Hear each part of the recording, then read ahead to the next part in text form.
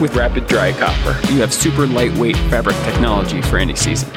It has a 2-way Stretch XO waistband that won't roll, bunch, or pinch. With sweat traps and air channel ducts for rapid wicking and fast drying. XO underwear. Wear them to go running, hiking, work, everywhere.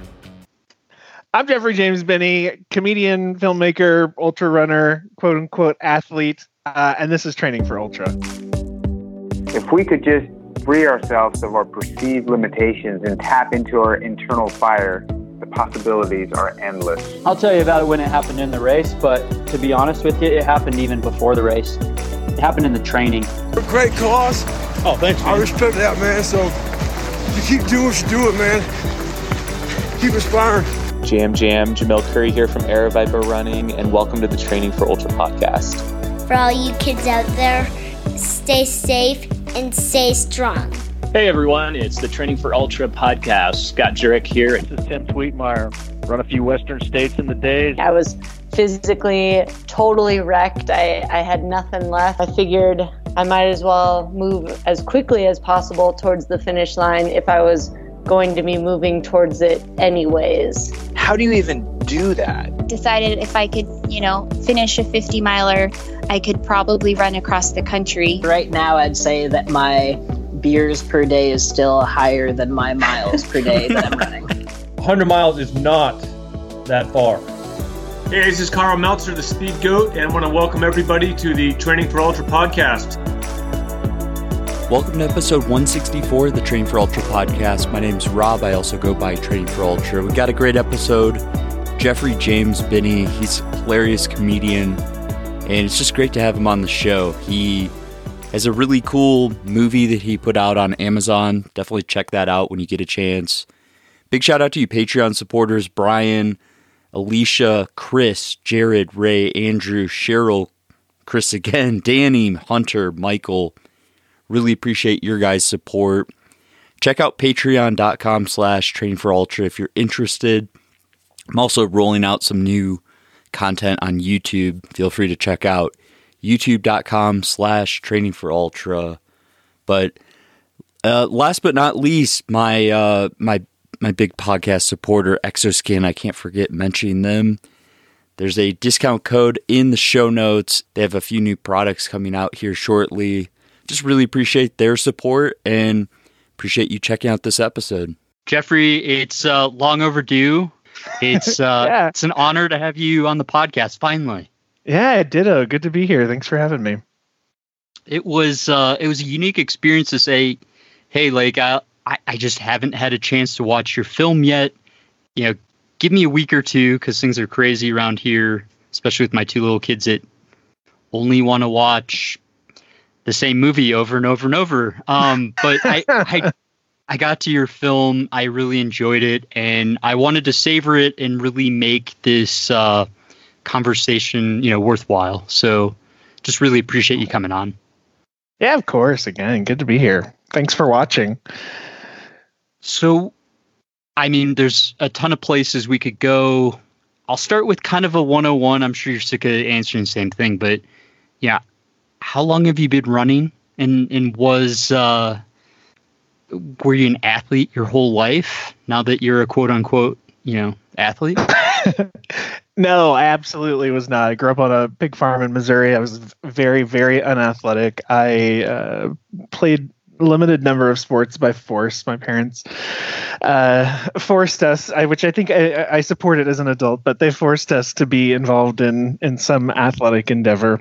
And no, it never took. I was a theater indoor kid and pursued a career in theater as an actor, which turned into stand-up. And it wasn't until my mom, she had been diagnosed with heart disease when I was 11, but when I was in my late 20s, she started to decline more and more quickly. And at the end, I was essentially living in an ICU waiting room while she was in the hospital for a few months before she passed away. And, I was 30. I was very overweight, and I discovered trail running from a Trail Runner magazine in the waiting room of the hospital, and I gave it a try and immediately fell in love with it. Not only was it the best, most effective therapy I could have had while going through a not awesome part of my life, I felt like a little kid, jumping over logs, stuff like that,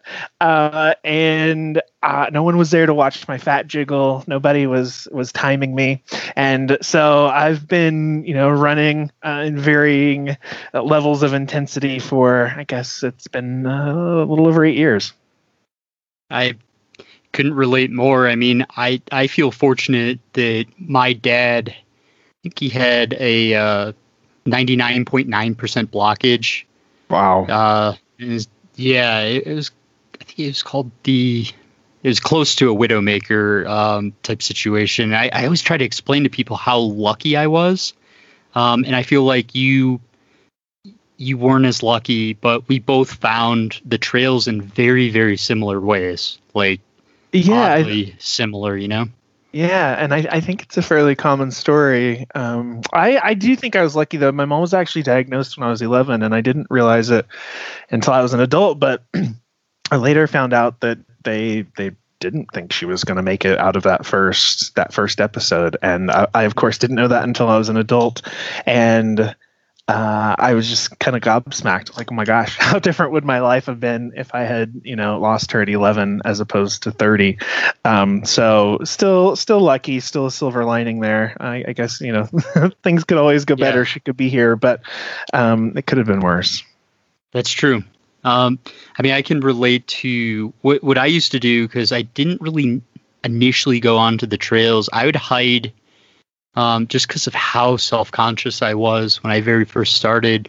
I'd go for very early morning runs because it was pitch dark out. Anyone else out there just saw a headlamp and that was it. I mean, is that something you did, or did you found it by kind of hiding in the woods? Yeah, I mean, I was mostly going into places that weren't, where I wouldn't really see a lot of people anyway.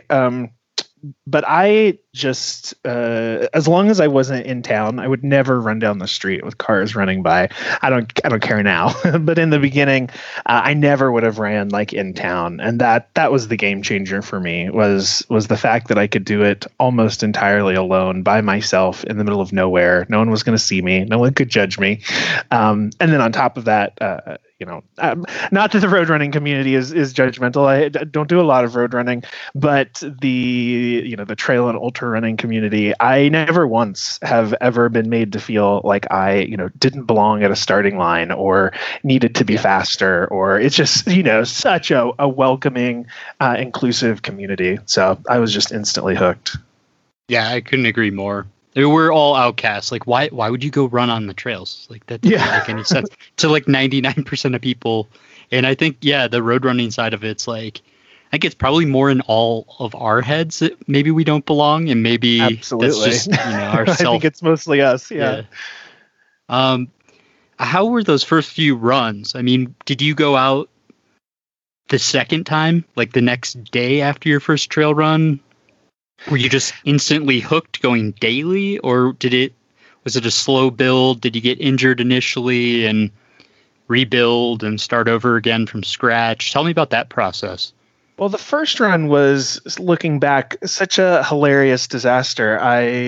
We were again in the hospital. It had been a day of particularly bad news, and I just went to a running store and I bought a pair of running shoes, and I bought a pair of Vibram 5 Fingers, those toe shoes that are like neoprene. Do you know what I'm talking about? You're old school, Jeffrey. Well, this was when those were all the rage. And then I immediately went to a state park and ran, and it was very muddy. And I ran on a muddy trail in those shoes. I was a mess. This one guy commented on them as I ran by, and I didn't understand until months later that he was being a snarky turd. But I went for this run, and I got lost. It was a weird loop where you could really kind of only see the trail that left the loop coming from the direction I wasn't coming from. And so I got lost, and I was out almost 2 hours longer than expected. And my family, and again, we had gotten some bad news that day. I was 2 hours late for dinner. My family was panicking. So I had a freaking blast. I could not possibly have had more fun, but it was a somewhat ridiculous day. And so it was probably a couple days later before I went back out. But within about a week, I set a goal of doing a 20-mile trail run. There was one about 4 months away, and I thought that was an acceptable amount of time for me to train for it. So I doubt that I went out the very next day, but I was instantly pretty hooked. I mean, I was huge. I mean, I could only run, maybe a quarter of a mile without taking a break. So, maybe I use the term run loosely. It was very much a run hike situation, but I was moving, which was a stark contrast to the prior 29 years of my life. So I'm going to just the audio quality, though. It was kind of... Did it sound good to you? I guess I didn't pay attention to the quality. Okay. It's all good. Okay. So since we got sidetracked... oh, yeah. Where were we? So you said I'll start it over again. So tell me more about the 20-mile. Is it a loop? Is it a race? I mean, explain exactly what you're going after there. Yes, it was in Missouri in the winter, which was, I don't know if that was a good idea. It was a 10-mile loop. We did it twice. And I almost didn't do it. I wasn't ready for it. My mom actually ended up passing away about 6 weeks before the actual race. So my training, of course, was almost completely derailed. And I probably shouldn't have done it. I wasn't ready for it, but I think the longest run I had done was 11 miles, maybe at that point. But I did it anyway. She knew that I was running a little bit while she was in the hospital, and she was into it. And I was like, well, that's, very antithetical to the whole reason I started doing this. If I quit and decide not to try it, I was like, worst case scenario, I just have to quit before the end. But I finished in true Jeffrey style. I crossed the finish line minutes before the cutoff. I didn't know what I was doing. My water hydration pack tube froze, and finally someone was like, oh, you got to put your pack inside your coat, bud. I was like, I didn't know. So, it was just a comedy of errors, but I finished, and very well the thrill that comes with finishing, and I was just even further solidified that I wanted to keep trying to do this ridiculous thing. What was it about the distance that was getting you? Like, why? I mean, I guess what was in this Trail Runner magazine article that lit such a fire for distance, as opposed to a lot of people go in and they want to run really fast 5Ks, 10Ks, and marathon maybe once or twice a year. What was it about this Trail Runner article that got you thinking longer and longer? Well, I don't know that it was a specific article. I think it was just the overall concept that running could be more about the adventure of it and the fun of it, and less about being fast. To me, running was my PE coach standing with a stopwatch, rolling his eyes at my bad attitude once per year when we had to run the mile, and I was walking the whole thing. That's what running was to me. And although I wasn't athletic, I grew up on a pig farm. As a kid, I was outside playing all the time. I wasn't outside playing sports, but I was outside, playing on the ATVs and playing on the hay bales, and I was still active in some ways and always outside. And it just kind of seemed to tick off, or it seemed like it might tick off a lot of boxes for me. And it turned out it did. I never would have considered myself outright outdoorsy, but once I started spending time running outside, I was like, and I was also living in New York at the time. I was like, I miss trees. I miss dirt. I miss silence. And I had just taken my first backpacking trip, probably 6 months to a year before I came back to Missouri to help take care of my mom. And so I had also gotten into cycling a little bit, just around New York. And, just commuter biking.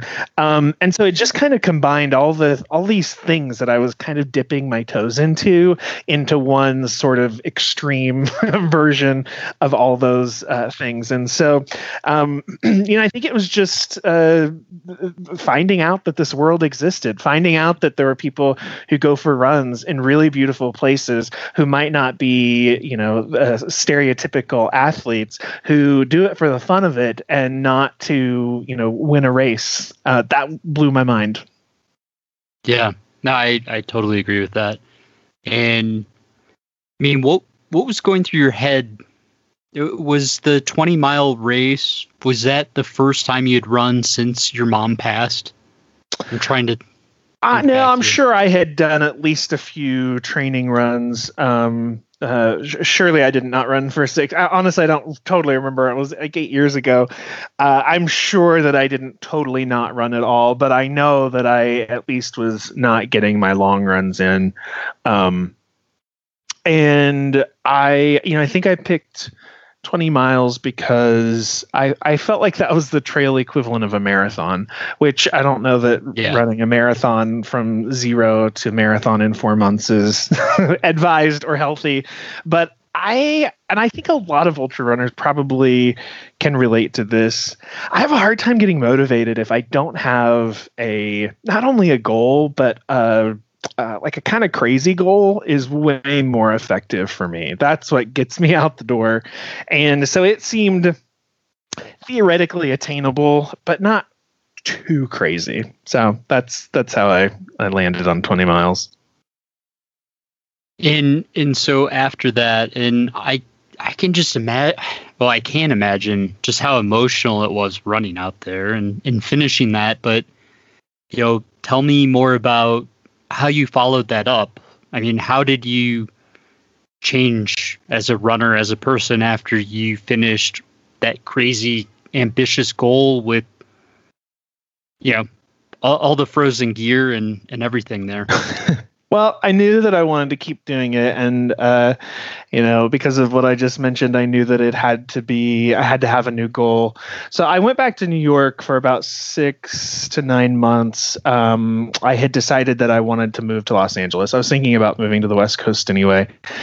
And I decided I wanted to move. So I did, just maybe some maintenance running, nothing intense once I got back to New York.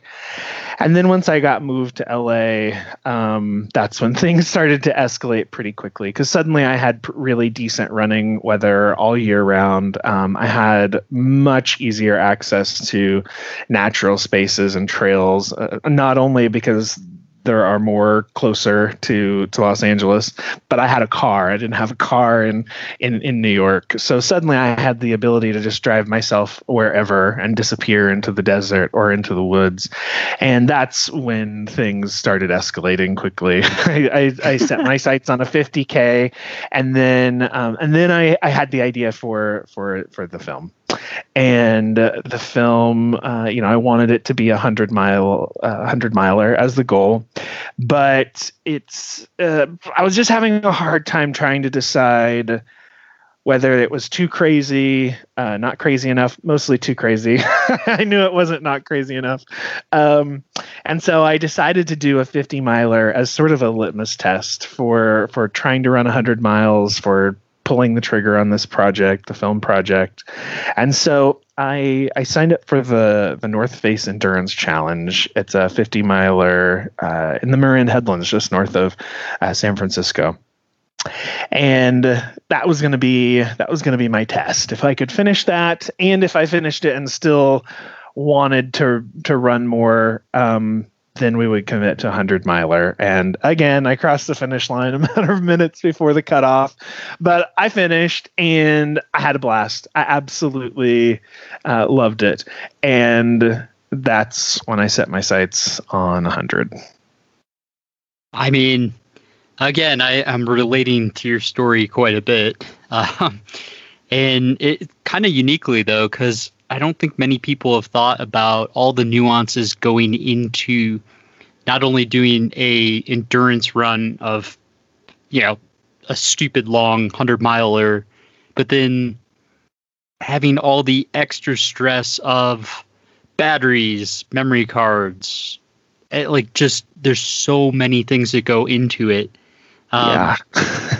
Was training like the least of your worries? Like, were you so concerned about making sure all the story builds up correctly and that you captured the before, during, and after? I mean, walk me through more of like the director mind frame going into the 100-miler that you ended up picking. Yeah, well, during the little over a year that I spent training for the first 100-miler, I didn't do a very good job of capturing the story. I didn't do a very good job. We didn't have the budget to have the crew out there with other people filming with an audio engineer. We didn't, for multiple training runs, we didn't have a way to do that, and I regret not doing a better job of capturing it myself. I did some, but I would have liked to have told more of that story. I think when you watch the film, it sort of comes off as, better because you've done plenty of these things, but I think it comes off as though I went from, couch to 100 miles a lot more quickly than I did. But back to the question, I don't feel like I captured the training process very well, but then sort of the opposite happened for Leadville, for the first 100-miler. We did fly, travel the crew to Colorado for that run. We went about 10 days early so that we could start doing B-roll and interviews and things like that. And, it's a hyper low budget film, and I was doing the job of, what would probably constitute 18 or 19 people on a legitimate film set. And I think, it caused me a lot of problems in the run. I think, it didn't go, I don't want to spoil anything, but it didn't go as expected. And I think that's the primary reason, because the 10 days leading up to it, I was worried about everything but running. I was worried about how we were going to feed the crew and whether or not, everyone's rental car was in the right place. And did we, were we able to get that chair to the top of the mountain for that interview? And I was worried about everything other than running. And then on top of that, it's hard to, beyond the self-absorbed nature of it, it's hard to make a film about yourself, because it's hard to balance the director-producer side that wants to, craft a story, and it was hard to resist impulses to plan, but it's a documentary. You can't plan. It's also a 100-miler. You certainly can't plan an ultra marathon. And so that was a constant struggle in my mind, to want to provide some security that we were going to get what we needed to get. And there was going to be an interesting story there, with the need to keep things organic and just let them happen the way they were going to happen, and be confident that a story eventually was going to emerge. And so, balancing those two sides of myself was a real challenge. I mean, that's a great response. I like the fact that you paint the picture of these low budget films. You're doing the job of 19 people. I always told Brittany Charbonneau every time I showed up to shoot that everyone had called off sick that day. So it might, of course, those 19 guys are definitely on my team, but they all happen to call off today. So yeah, exactly. So, and again, I'm trying to be cognizant of not ruining the film. I think you could probably just give a spoiler alert and say, hey, if you don't want the film ruined, pause, go give it a watch and come back. But I do feel like it's so, I don't know. I feel like it's a big discussion, how things turned out. So I hate to not be able to talk about it. Fair point. I mean, so pause this if you, spoil alert here, which I don't think I've ever done before, but this is a cool film. It's very, very unique. It's on Amazon. What is the name of it, Jeffrey? Yeah, Once Is Enough. It's on Amazon, Google Play. It's on a lot of the platforms. So now that you watched the film, yeah, welcome back, listener. So did you capture all 50 miles on your GoPro? Like when you hit that halfway mark, were you like me during the Triple Crown? I over recorded. I was so scared of not capturing things. I was like always erring on the side of capturing. No, I was pretty good about not. I did get a lot of audio. That was one thing. I was using a lavalier microphone that was connected to my cell phone, and I did leave it recording a lot. But my crew tried to get me to not carry a camera with me. Like on my person. They were like, we'll be fine. You can't carry the extra weights. You can't deal with filming. And I insisted that wouldn't be the case. So I did a pretty good job of only pulling it out when I had, I had a unfortunate experience in the porta potty. It was the first time I had ever had to poop in a porta potty, and it didn't go well. That was an obvious opportunity. I was like, all right, I need to pull the camera out and talk about this while I'm running. But I think I did an okay job. I was gonna say, like, pull it out in the porta potty. Yeah, because everyone wants to watch me do that. And I mean, I felt for you. And your film's unique. It's rare to watch a film and laugh and then also tear up. So well done on that front. I think that's sort of the definition of art is evoking some kind of emotion from the viewer. So I really liked how you captured all the different aspects. I mean, I have to ask you, when you hit the halfway mark and you had and again, spoiler alert, you had just missed the cutoff. Yeah. How much of you was upset, like from a personal, like running perspective? How much of it was, I got this whole team here that's depending on me type mentality? And then how much of it was, reflecting on bigger picture type things? Like what was going on in your head that might not have been fully captured there? Yeah, I think maybe counterintuitively from a running standpoint, I felt good. I would have loved to have kept going. I was still in good shape. I was just moving too slow. And that was really comforting for me as a runner. I was obviously disappointed and wished I had, not gotten pulled. But I was kind of mind blown that I had made it to 50 miles and still could have kept moving and still wanted to keep moving. So I felt good in that I didn't choose to quit. That being said, those other two things were a big struggle for me. Number one, all the people. Not only had, we paid a decent amount of money to hire and get all these crew people for the film in Missouri, in Colorado. I also had family from Missouri who had come. My aunt and cousin came and catered everything for the crew, all the meals for the crew. My sister and her whole family had come, and she helped crew me for the race. I think that was the biggest thing, was the sacrifices that all of these people had made to come help me do this thing that I ultimately ended up failing to do. That was definitely number one, the hardest part. And the next hardest was for the film, mourning for the film. It took me a couple days before I even considered that I would do another one. I was not going to run 100 miles again. The film was either not going to get made or was going to end with me failing, and it was going to be a shit film because I didn't do what I meant to do. It wasn't until a couple days later that I even threw around the idea of doing another one, filming it, and finishing the film with me finishing. So those are definitely the two hardest parts. And then, again, I guess we've already spoiled things, but I do decide to give another one a go.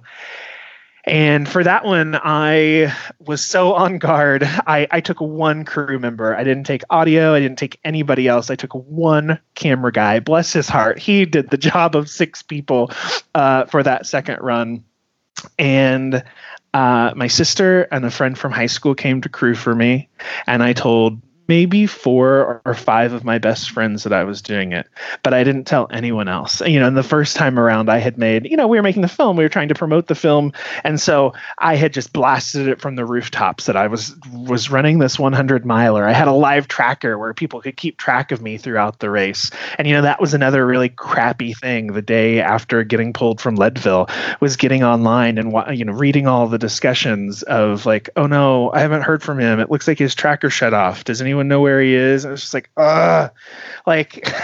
that's the part that was brutal and was embarrassing. So I didn't tell anyone when I attempted the second one, other than, again, a handful of close friends, which in the end, once I finished and was successful in the second one, made it so much more exciting because I was able to, wake up the next day and post on Facebook, surprise family, friends, fans, guess what I did yesterday. So a lot of lessons were learned from that first failure. I mean, it's amazing to relate on that level because I don't think people truly grasp the level of stress when you have like a whole film crew and 10 people truly like kind of depending on you for your athletic performance, and we're not professional athletes. Yeah, exactly. We're like normal dudes that go run. Like, we're not professional athletes. So to put almost like a professional expectation of performance on us I think it's just adds even more stress. So well done on following it up and getting it done. And I've just personally gotten to the point where it's like, this is my race. I'll tell everyone about it because, people will probably know about it anyways. And I've just totally accepted that. I've kind of moved beyond being stressed and just into full blown acceptance on failure being such a high, possibility. It's not a big deal. Yeah, I'm so much more used to it now. I mean, I knew that, I knew the statistics. I knew that, less than 50% of people who start Leadville finish. Why would I have thought that my first 100 miler, someone who was, chubbier, heavier than everyone else there, why would I have not kind of known that I wasn't going to be successful? But I was blissfully optimistic, and I think now I have a much more chill, reasonable outlook. I would definitely go into another 100 miler with a very very different expectation and I think quite a bit more chill attitude. I think that's what makes your film good, is like everyone, at least normally, everyone roots for the underdog, and so it's not like highly expected that you're going to finish. We're all rooting for the underdog, and your story is that of the underdog consistently throughout trail running in terms of doing these epic races. I love it. I mean, that's what makes the end exciting too. So thank you. Are you thinking about Leadville again at some point, or have you had enough time there and because some people, when they don't finish a race, they're like, I'm 100% going back and, unfinished business. Other people, like, that was fun, but there's so many other races out there. Are you thinking about Leadville again at some point? Yeah, probably. I'm not one of those types that's like, oh, I'm, hell-bent on conquering Leadville. I have to, get my vengeance. But yeah, I mean, the same thing happened at Wasatch. I attempted the Wasatch 100 and again got pulled at the halfway mark. That time I missed it by seconds, less than a minute. It actually let me through and realized after I had already left the aid station and sent my crew back for me. But yeah, both of those are on my list. But I won't attempt them until I'm very confident. I won't walk into them as foolishly as I did the last time. Yeah. I'm thinking race selection. Let's go for a little less vert, right? Yeah, that would be a little more reasonable. Yeah. You tend to pick Wasatch 100 super is even high altitude, and the Wasatch 100 is even worse than the Leadville 100. The Ozark 100 is high on my list. I grew up in Missouri, and they've been working on the Ozark Trail. It's had bits and pieces done for decades, but they've just recently completed and conjoined enough of the trail, well over 100 miles. But there's a 100-miler there every fall that is on the list. Still lots of vert change, but rolling hills there, not the 4-hour climbs that we have to deal with here in the Wasatch Mountains. So just one or two other just questions, like, with my film fascination right now, what parts of your film didn't go right? Because I think, having been in your shoes trying to record things, some of the best shots you miss. They're either out of frame, you lose audio, the sun can really just totally wreck a shot. And this is live. Like, when you're documenting real events, you only get one try. You can't go back. So what parts of your film, were you frustrated with? And I have one or two others, but I'll start with that. Yeah, I think I really wish I would have spent more time with the camera out on the top of Hope Pass when I got pulled from Leadville. I got it out briefly, very briefly, and talked at the camera for maybe a minute, but I wish that I would have been able to kind of like transcend my emotions and remember that, like, hey, as much, this sucks, but we also need to capture it. So that's one moment where I regretted not having more of my filmmaker hat on. I also sort of regret underselling the second run so much and not really having good coverage. There were not a lot, but there were some moments that we missed. I fell really hard. I think it was like mile 63 or 64 at the Rocky Raccoon, the 100-miler that I finished, and it was a pretty gnarly tumble. And I just got up and brushed myself off, and it was maybe 10 miles from the end. I started to my chest just felt heavy, and it was not painful, but I was just starting to feel weird to breathe. And I just thought that's what happens during a 100-miler.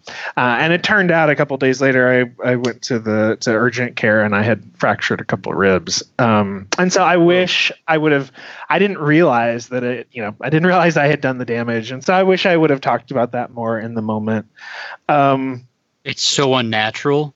It is so, like, I can't emphasize enough. When you fall, you do not go for your camera first. Like, it is the least natural thing ever. Well, I immediately started laughing because I had hands full of food, and instead of trashing the food, I used my chest to break my fall, and it knocked the wind out of me, and I made the most hilarious guttural, like, sound as I hit the ground.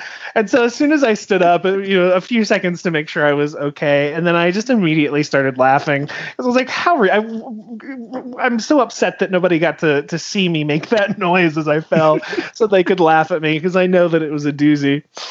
But you saved the grilled cheese, right? You broke a few ribs, but yeah, the food survived. I've got my priorities straight. That's funny. I'm trying to think of anything else. My last question, the quote you picked out. I actually, you know what? Let's save that. I want the listener to experience that. I don't want to dive too deep into that because the film hits it so well. Oh, thanks. I'm trying to think. So shifting out of that, and again, check out that film if you haven't already. It's on Amazon and what is it? Google Play? Yeah, Google Play. It's on YouTube rentals. A lot of, if you just Google Once Is Enough, all the options will pop up.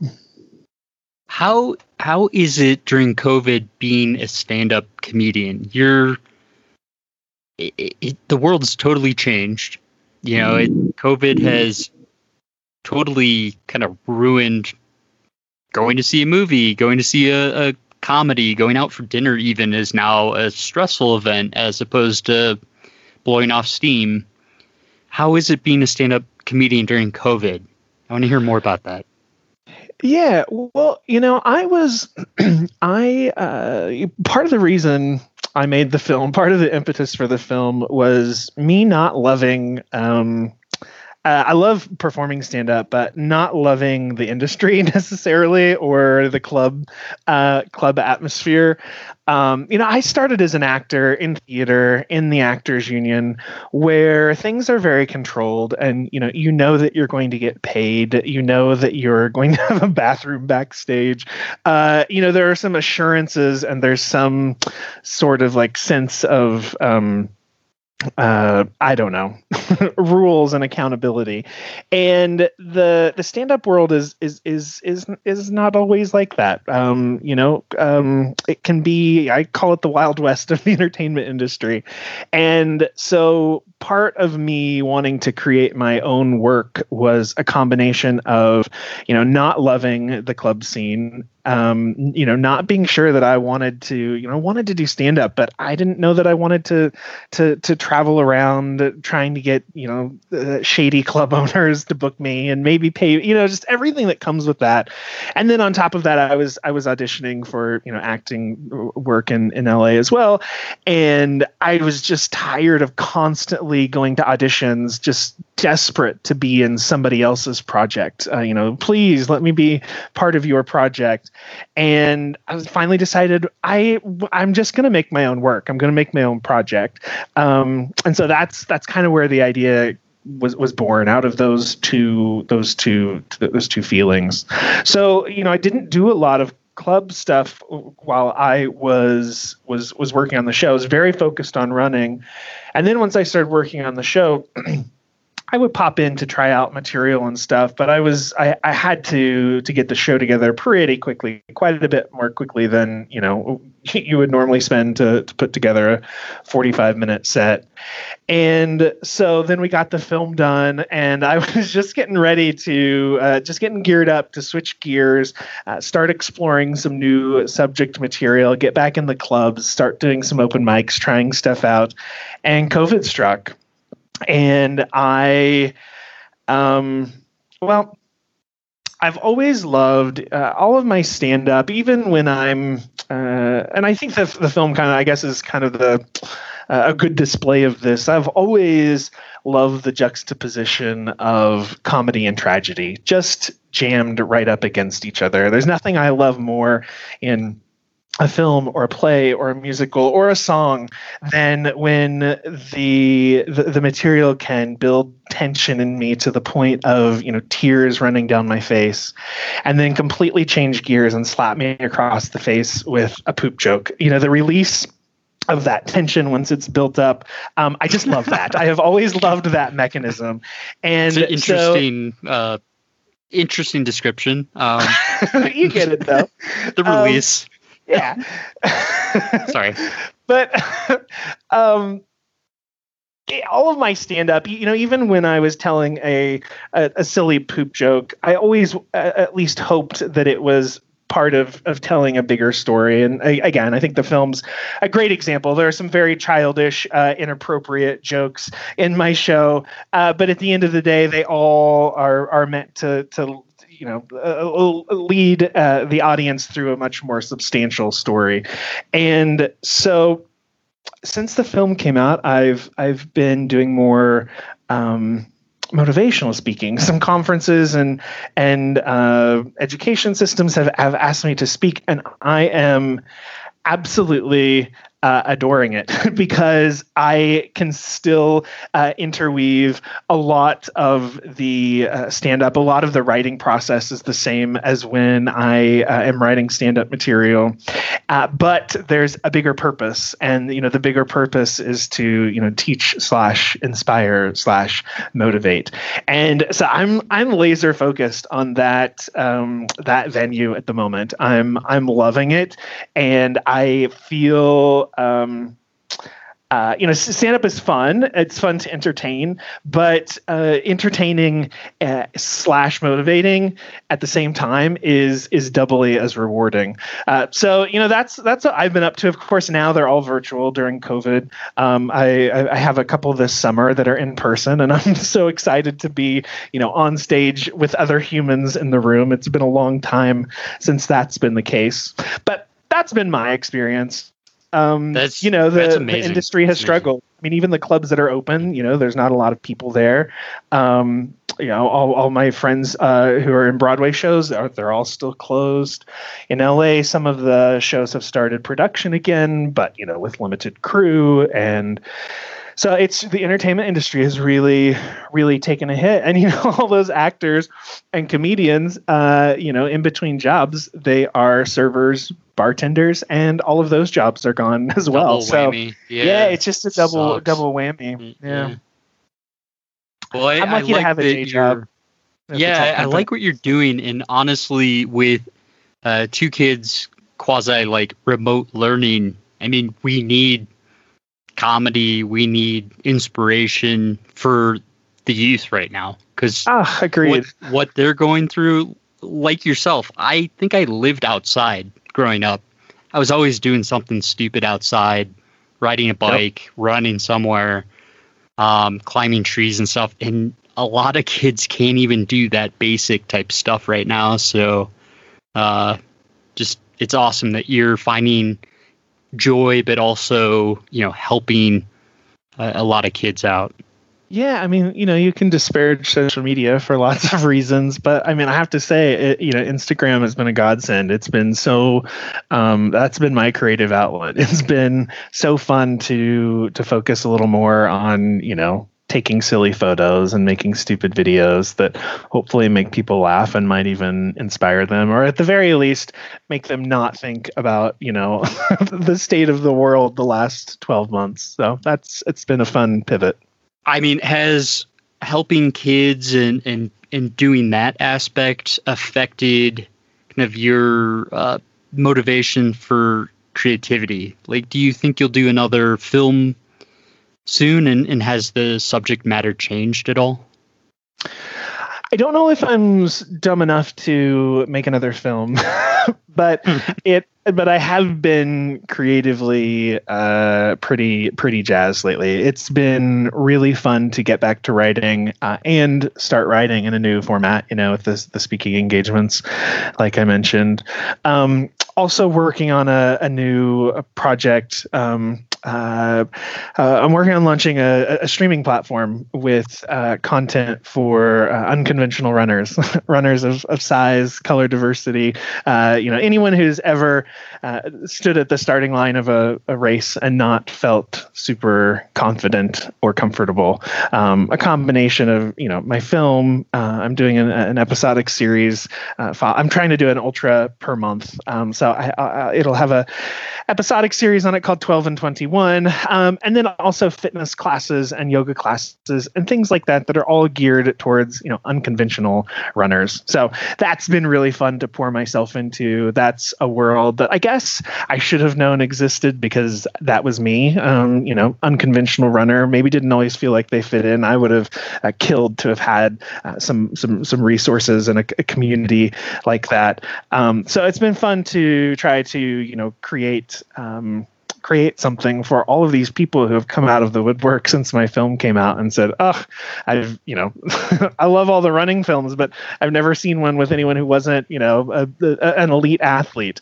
And every time I get those, I'm just like, I know, that's why I made the film. I watched every ultra running film that existed, and they were awesome. It's amazing watching, Ian Sharman do what he does, but there was nobody like me. There were no chubby ginger dudes trying to run 100 miles and making films about it.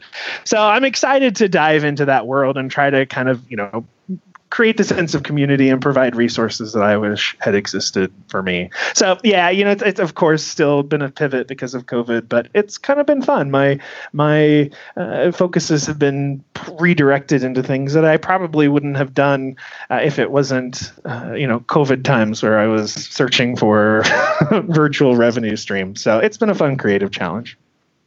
Well, stay in touch. I want to hear more about that once it launches and everything. I want to help. Yeah, you're just help across the mountains. Yeah. Once we're not quarantined, we'll have to go meet in Aspen or somewhere and run too much. Heck yeah, get some miles in.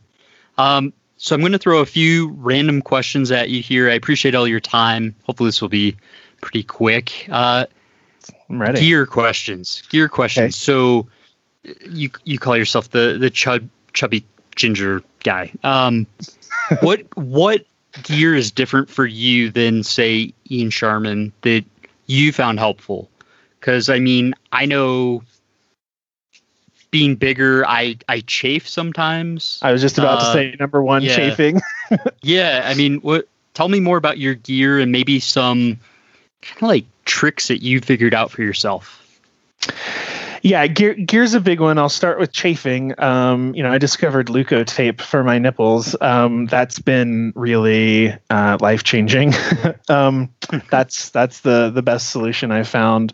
I now know, actually on Instagram a few days ago, when I first started running, rookie mistake, I would normally run in kind of spandex shorts with some running shorts over the top of them. And I ordered some new running shorts. They're like a shorter variety. They had a liner in them. So I didn't wear my normal spandex boxers underneath them. And I was only going for a quick 7-mile run. So like what could go wrong? Well, those sensitive little untouched thighs had not rubbed together in quite a while. And of course, I was in Salt Lake running into the mountains, and I got a little over 3.5 miles in and started to realize just how bad the chafing was. So I turned around. Everyone who's seen that photo says, well, why didn't you stop? Well, because I was 3.5 miles away from my car into the mountains. The only option was to run back to my car. It was also a super hot day. So combined with a bunch of sweat, I took a photo. I had blood running down my legs. So lots of chafing mistakes have led to some hard lessons. I'm having horrible flashbacks. I mean, it was a 7-mile run, really hot in Ohio. No Leukotape for me, nothing, and that was never again. I think I ordered the 100-pack of Band-Aids after that. And I'll go for a 3-miler, and I'll still put Band-Aids on my nipples because of that run. Yeah, you learn lessons fast, albeit the hard way.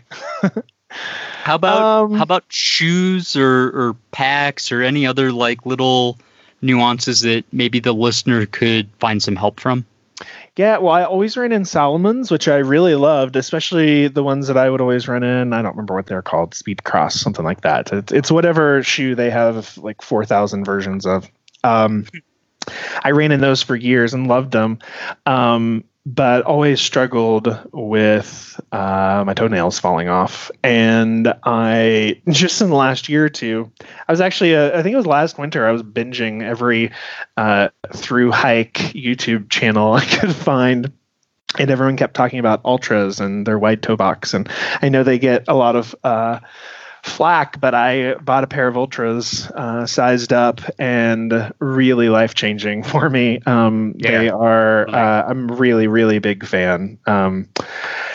Pack, I have a hard time finding a hydration pack that I like. Number one, I need a decent amount of storage because I like to go pretty deep into the mountains.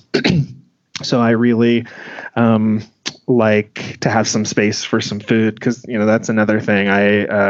These little gazelles running 20 miles with just, a few goo, like that doesn't work for me. I'm a big dude and I burn an insane amount of calories. I have to have like food. And so, I've got to have a pack that, number one, fits a big person. Most hydration packs don't fit me, but I have one. I think it's a Nathan pack that fits. It has the capacity that I need. It's got good pockets on the front for whatever silly camera gear I'm carrying with me on that day. So a big fan of their packs. And then Boko hats. I'm not sponsored by any of these companies. I don't know why. I'm just throwing all these brands out. But BOCO, it's actually in Boulder, Colorado. They're a hat company, and I have a hard time finding hats that can handle my amount of sweat, without it running down into my eyes. And a big fan of those hats. So if you're a sweater, highly recommended. I think that's it. What foods are working the best for you? Like if it's an aid station or even like a long run, are you going for chips? Are you going for sandwiches? Like what type of foods do you normally go for? I'm going for sugar and fat, and that usually comes in the form of Coca-Cola. I don't ever drink soda, but Coke is one of the best ways for me to get sugar in my body fast. And it's just, so highly refined that it hits immediately. I never knew how much my mood was affected by my blood sugar. And I'm not diabetic, but I finally had enough runs that went south mentally, where, a candy bar or a can of Coke just completely turned my outlook around within, 5, 10, 15 minutes. And I realized when I'm in that mind space, 8 times out of 10, it's because my blood sugar is low. Not dangerously low, but I need to have some carbs. And then a lot of fat. That's one of the only ways that I can get an obscene number of calories inside me pretty quickly. So a lot of peanut butter, a lot of like Backpacker Pantry or Mountain House meals and all. There's like a oil blend that I get. They're in these little like single use packets, and I'll throw some oil in there. When I'm fast packing or, like backpacking running, I do a lot of cold soaking just so that I have food with me all day. But I just like I said, like goos and things are fun. They're very cute, but they don't work for me. Like I've got to have food. It's calling. It's a market opportunity in trail running, honestly. Yeah, 100%. There's a lot of people out there, whether you're running like a even longer race and just need super high calories, or you're a little bit bigger than average, there needs to be kind of a larger portion. Yeah, I agree. And water has been, I know this doesn't work everywhere, but because I sweat so much, I need so much water. And the nice thing here in Utah, at least in northern Utah in the mountains, is that almost year round there's plenty of water. So I've got a little bee-free water filter, which is amazing. Awesome. It's amazing because I don't have to try to carry 4 liters of water on my run. I can take enough for the next hour or two, and then just stop and filter new water as I need it. I think is it a Kadon? Is it made by the brand Kadon? I'm trying to remember. Yeah, I don't know how to say it. Is it Kadon, Katadyn, something like that? So, yeah. Just start with the letter K on whatever site. Yeah. So I want to finish with one last question. What words of wisdom do you have for someone that either has a similar background, a similar build, just that is struggling to see themselves going 100 miles or 50 miles?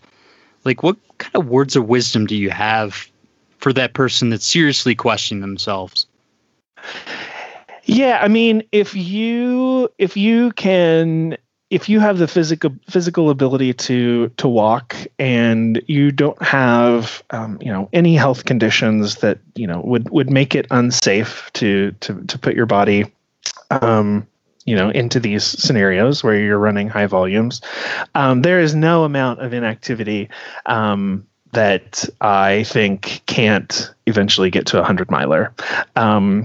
The second thing is, I think it's really important to know your why, which is not a super original concept, but having a reason that you want to do it. Just, I'd like to have that medal to put on my wall, probably isn't enough to get you through a 100-miler.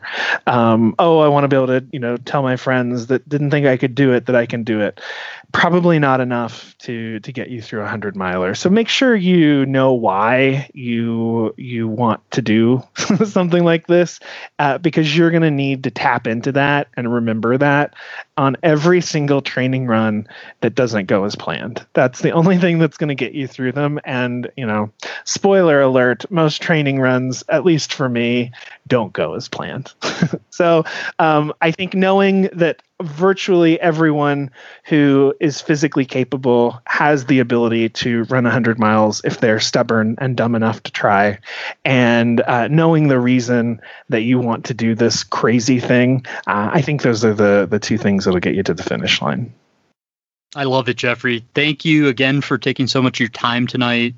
Where can people follow you on social media? I heard you have an Instagram account now. We got to follow you. Where can we find you?